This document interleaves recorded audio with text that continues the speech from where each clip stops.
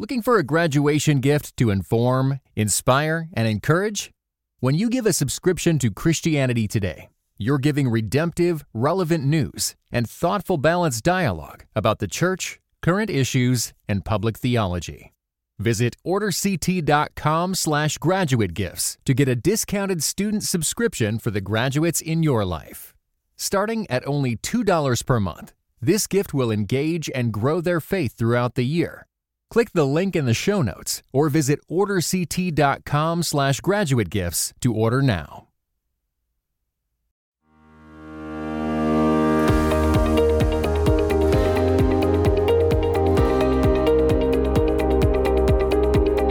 This is the Church Law Podcast, where you can get practical solutions for today's leaders.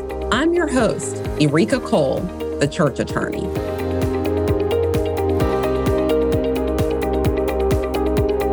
Welcome back to the Church Law Podcast. My name is Eureka Cole, known as the church attorney, and I am the creator of the Church Attorney Legal Audit System, a proprietary process for denominations and churches to assess their health from a legal perspective.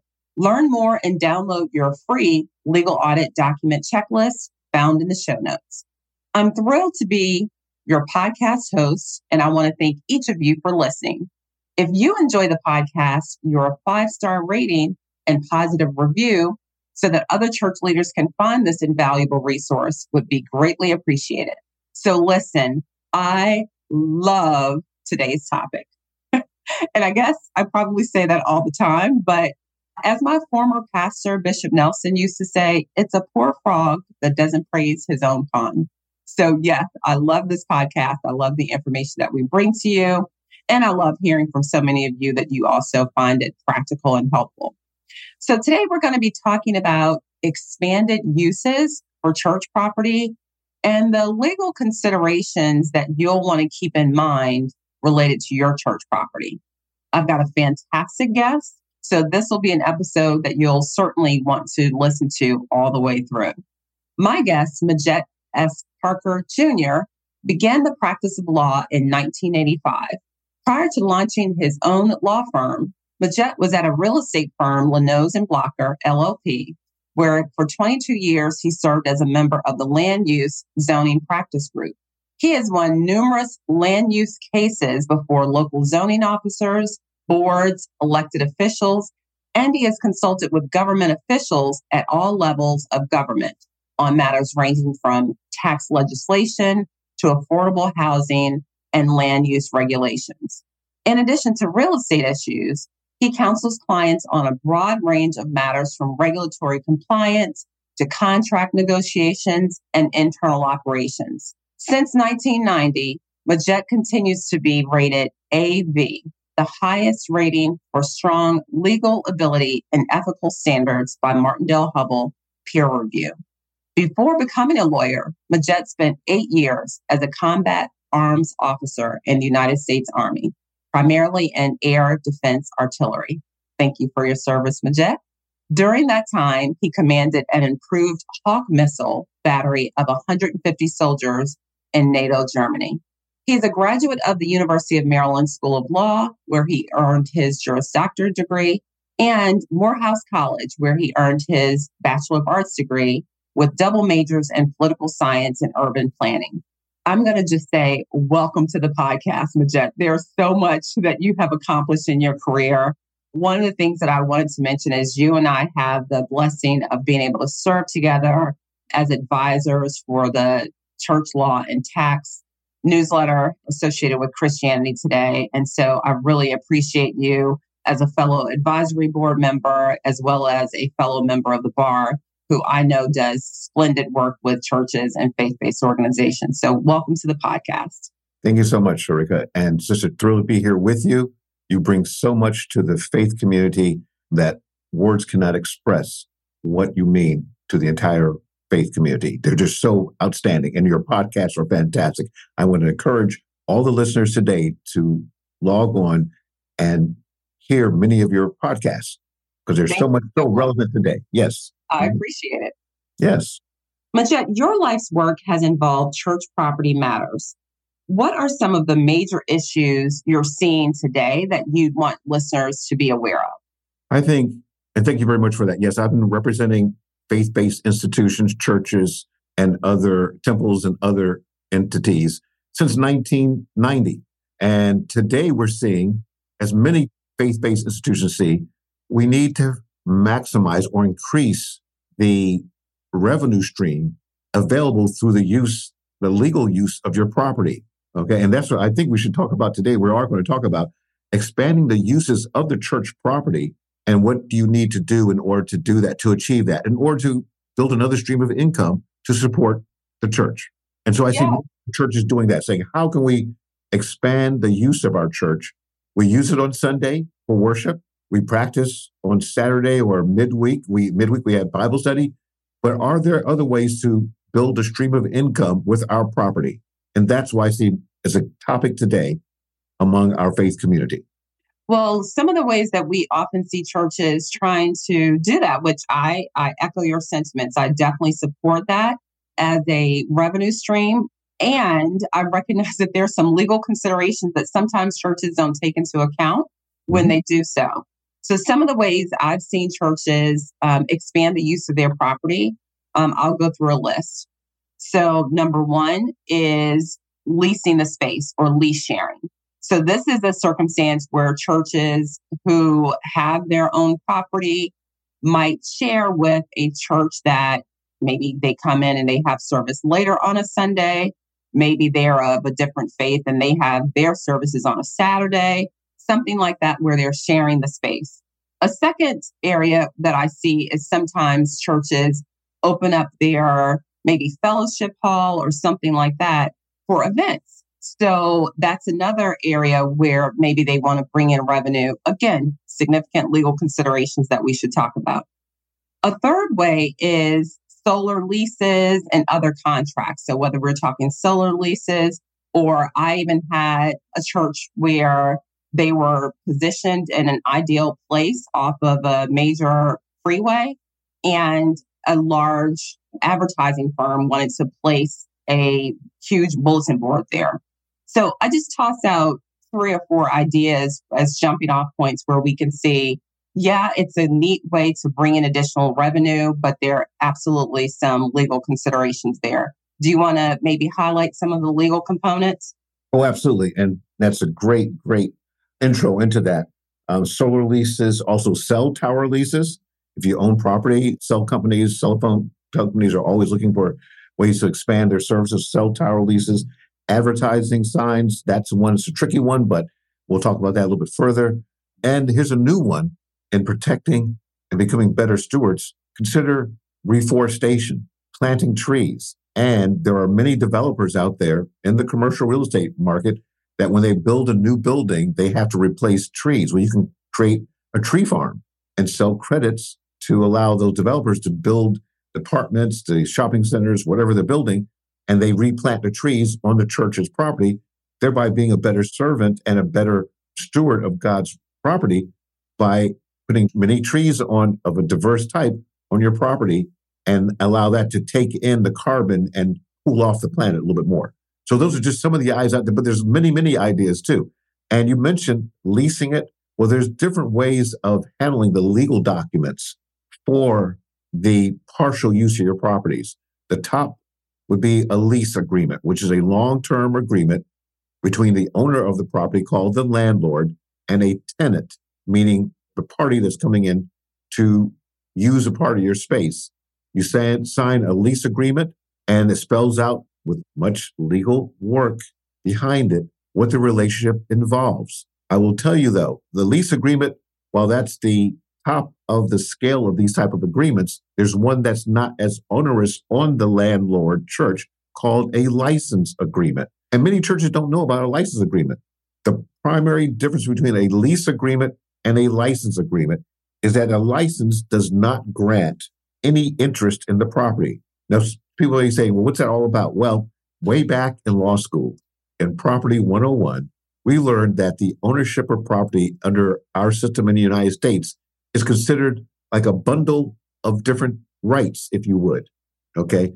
And when you buy property, you buy all of those rights to the property, that bundle of sticks.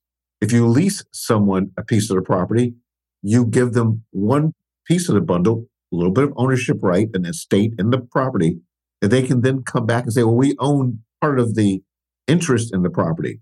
With a license, you don't do that. The church doesn't give that away.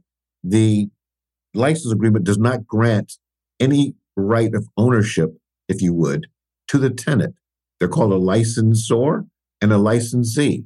And the church can control much more of its control of the property and its rights by going into a license agreement. They can terminate the license agreement at will if it's written in a document. So I want to encourage churches to learn more about license and leases. The third and the least onerous on the landlord church would be a use agreement, which, Erika, you mentioned early on, where a party comes, if you have a family outreach center or a dining facility, and someone comes and wants to use that for one time. And that's a simple use agreement. You may use it during these hours, this day. Still encourage you to get a lawyer who's very knowledgeable about what your faith tenets are, so you can make sure you protect the ground that your invitees come in to use the property, like a morals clause. Exactly. I wanted to highlight it for that exact purpose where you're going with that, because what listeners might be familiar with is the term of facilities use agreement. And that is something that, particularly in this day and time where we may have a general audience that might have beliefs that are different from your church's beliefs. So if you're going to have the outside individuals who may not be members, right, where under a membership, they may have already made a certain level of commitment to following the tenets of the faith, right? But if you're inviting people from the outside in, you're certainly going to want to have a written documentation around the church's faith, around its morals, around what things are acceptable on the premises and what things are not. And as I said to you before we hit record, any one of these areas we could talk about for, an hour, right? We could talk about these things forever. What we want to be able to do today is to be able to highlight the fact that if you're going to maybe have the benefit of these additional uses of your property beyond what is traditional church services, then you're going to want to make sure you have the proper legal counsel so that you protect your house of worship. I think that's really the bottom line, that you don't want to start one of these new ventures, whether it's sharing your space with another church or whether it's maybe even something that we mentioned about things to look out for in 2024 is the whole thing of charging stations, right? That's another unique use that churches might consider for EVs, right? We see this growing number of vehicles that which again, I think is good, helping with emissions, etc. But if you're going to maybe be a charging station, you're going to want to make sure that you see how this potentially impacts your church and ultimately to maintain the property tax exempt status, which is a whole other discussion. So I'm going to make a left turn here because this is another significant area that I know that you help churches with a lot, and that is the RLUIPA Act, RLUIPA Act. So I'm going to ask you, what is the RLUIPA Act and why should church leaders be aware of it? The RLUIPA Act is called the Religious Land Use and Institutionalized Persons Act. It was enacted by the United States Congress in the year 2000, unanimously, both Democrat, Republican, 100%, both parts of Congress and Senate approved that, signed into law. And what it does on the land use part, it protects churches from discriminatory practices that sometimes government imposes on the use of the church, RLUIPA. And I want to encourage all those viewing this to just look into RLUIPA, type it up, RLUIPA. And there's a wealth of information out there of how it can apply to help the church protect its use and be treated equally as any other property owner. And there's even podcasts on church law and tax regarding that. I did one at the 20th anniversary in 2020 on that. I think it was 2021, but RLUIPA.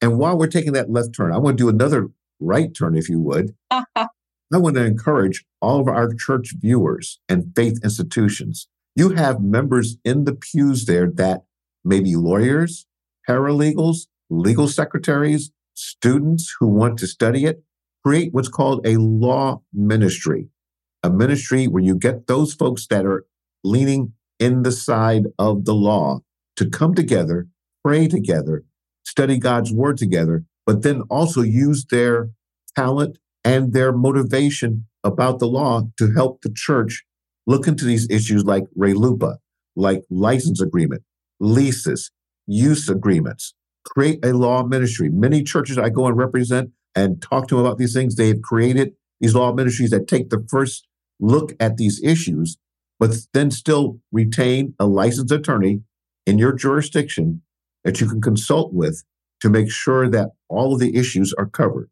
That's called a law ministry.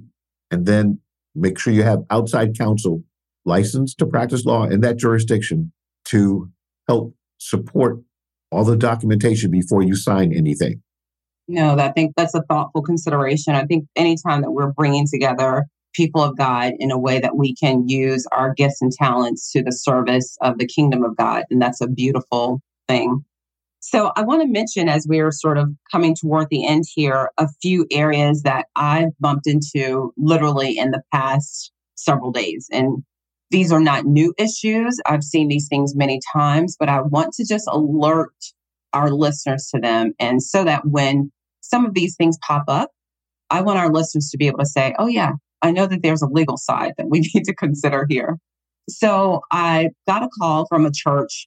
It actually was initially an email through my website, and we jumped on a Zoom meeting, and they were sharing that the church was started, many decades ago, and the founder had the property in his name, him and his wife's name. And this is something I've seen many churches do for various reasons, especially independent churches that are founded and maybe they've been around. You're starting from ground zero. So sometimes the pastor has the property in his own name, but there's some significant legal considerations around that, not the least of which is when you create a legal entity, it is separate and apart from an individual, right? So the local church that is created is separate and apart from an individual. And generally it's that church that would hold the right to the property where the church meets. And so I just want to mention that unfortunately in this instance, it created some challenges because over time, this founder passed away. And then you have what is quote unquote church property that gets transferred through the individual's estate as opposed to remaining with the church, which is why we create legal entities in the first place, right? For this ongoing legacy for it to remain with the church. So I just want to highlight that as a matter. I'm sure this is something that you've seen. And related to this, we know from church law and tax that I think Richard Hammer's been tracking this for maybe 12 years or so, listing the top reasons why churches end up in court, and property matters is among them. It's among the top reasons that churches end up in litigation, not the least of which is zoning. So I would love to hear you just sort of chime into the issues that you've seen that land churches in court because of land matters. Excellent topic, particularly in today's environment where many churches now, we were saying, the new small is the new big. In other words, you create a smaller entity, and you see a lot more of these smaller churches because the pandemic, you don't have big groups, et cetera. And so small is the new big in the faith community, meaning that a lot of smaller churches open in people's homes or they get a small property. And the issue with, though, in your home, that's one thing. But when you purchase a property, and as you mentioned earlier, the founding pastor did that 40 plus years ago.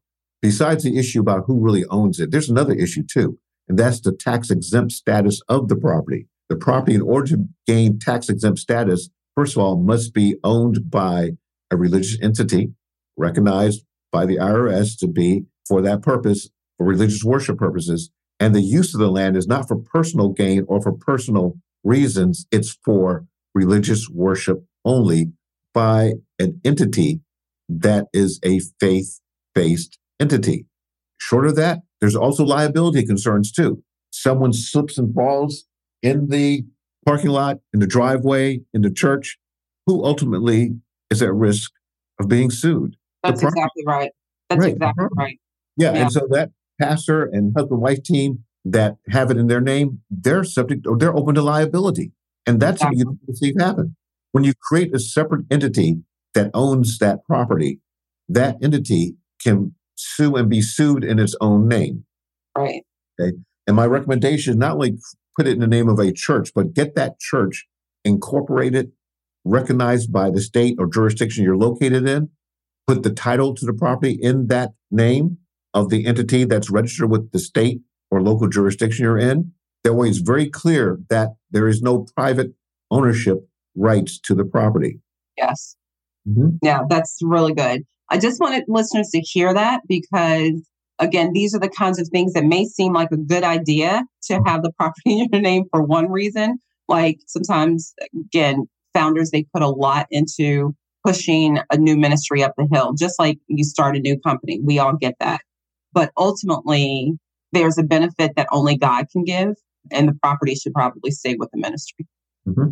We are almost running out of time, but are there any final things that you'd like to share with our listeners on this huge topic of expanding the use of church property and the related legal considerations?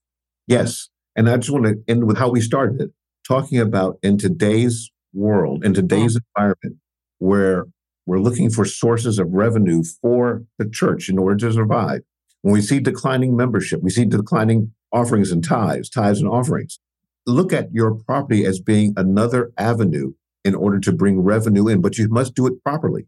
And no, that's right. You need to have not only a legal advisor, but also an accounting advisor, because there's a thing called unrelated business income that is taxed by the federal government. So your rental fee, your rent that you collect from your users may be viewed as unrelated business income that the IRS will want to have a look at. So you need an accounting team. You need to have a lawyer. You need to get those law ministries up and running. You need to get those folks in the pews active in these things. And by the way, they then bring their talents to the church. And that's what God wants to see. Thank you so much, Midgett. I'm going to mention one final matter, and then we'll need to close out. But that is a new act that went into effect January 1st, 2024, called the Corporate Transparency Act. It's front of mind for me because I held a webinar earlier this month talking about this issue because it's so critical. And I just want to highlight that I met with a church today that has, 3,000 members or something like that. And they have various other components. They've got a school, they have a CDC. Well, the CDC is set up in a way that the church owned the land.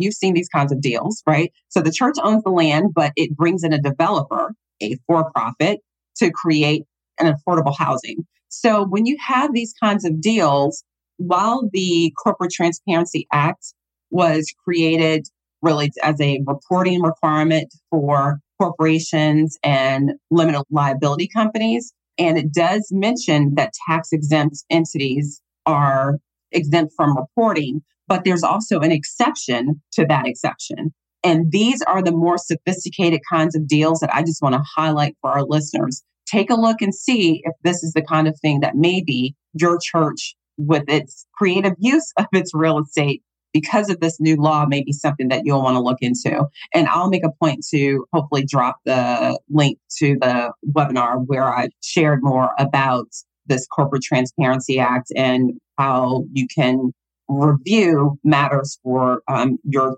church and nonprofit. So, Midgett, I just want to say thank you so much for being on the Church Law Podcast. Thank you in all the ways that you serve the faith community and the wisdom that you bring. I truly appreciate you. You're welcome. To God be the glory. Amen. Amen.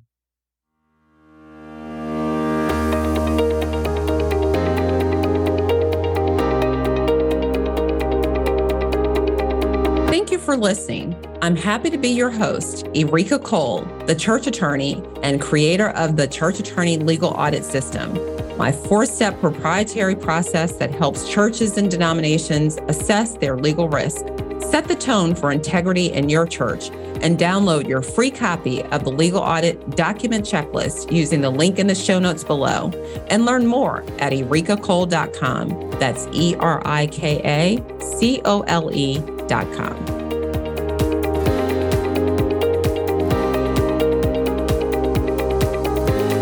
This podcast is brought to you by Church Law and Tax, part of Christianity Today's podcast network. This podcast is designed to provide accurate and authoritative information in regard to the subject matter covered. It is provided with the understanding that the host and the publisher are not engaged in rendering legal, accounting, or other professional services. If legal advice or other expert assistance is required, the services of a competent professional person should be sought. Due to the nature of the U.S. legal system, laws and regulations constantly change. Listeners are encouraged to consult with legal counsel to verify the information provided here remains current. Visit churchlawandtax.com for more insights.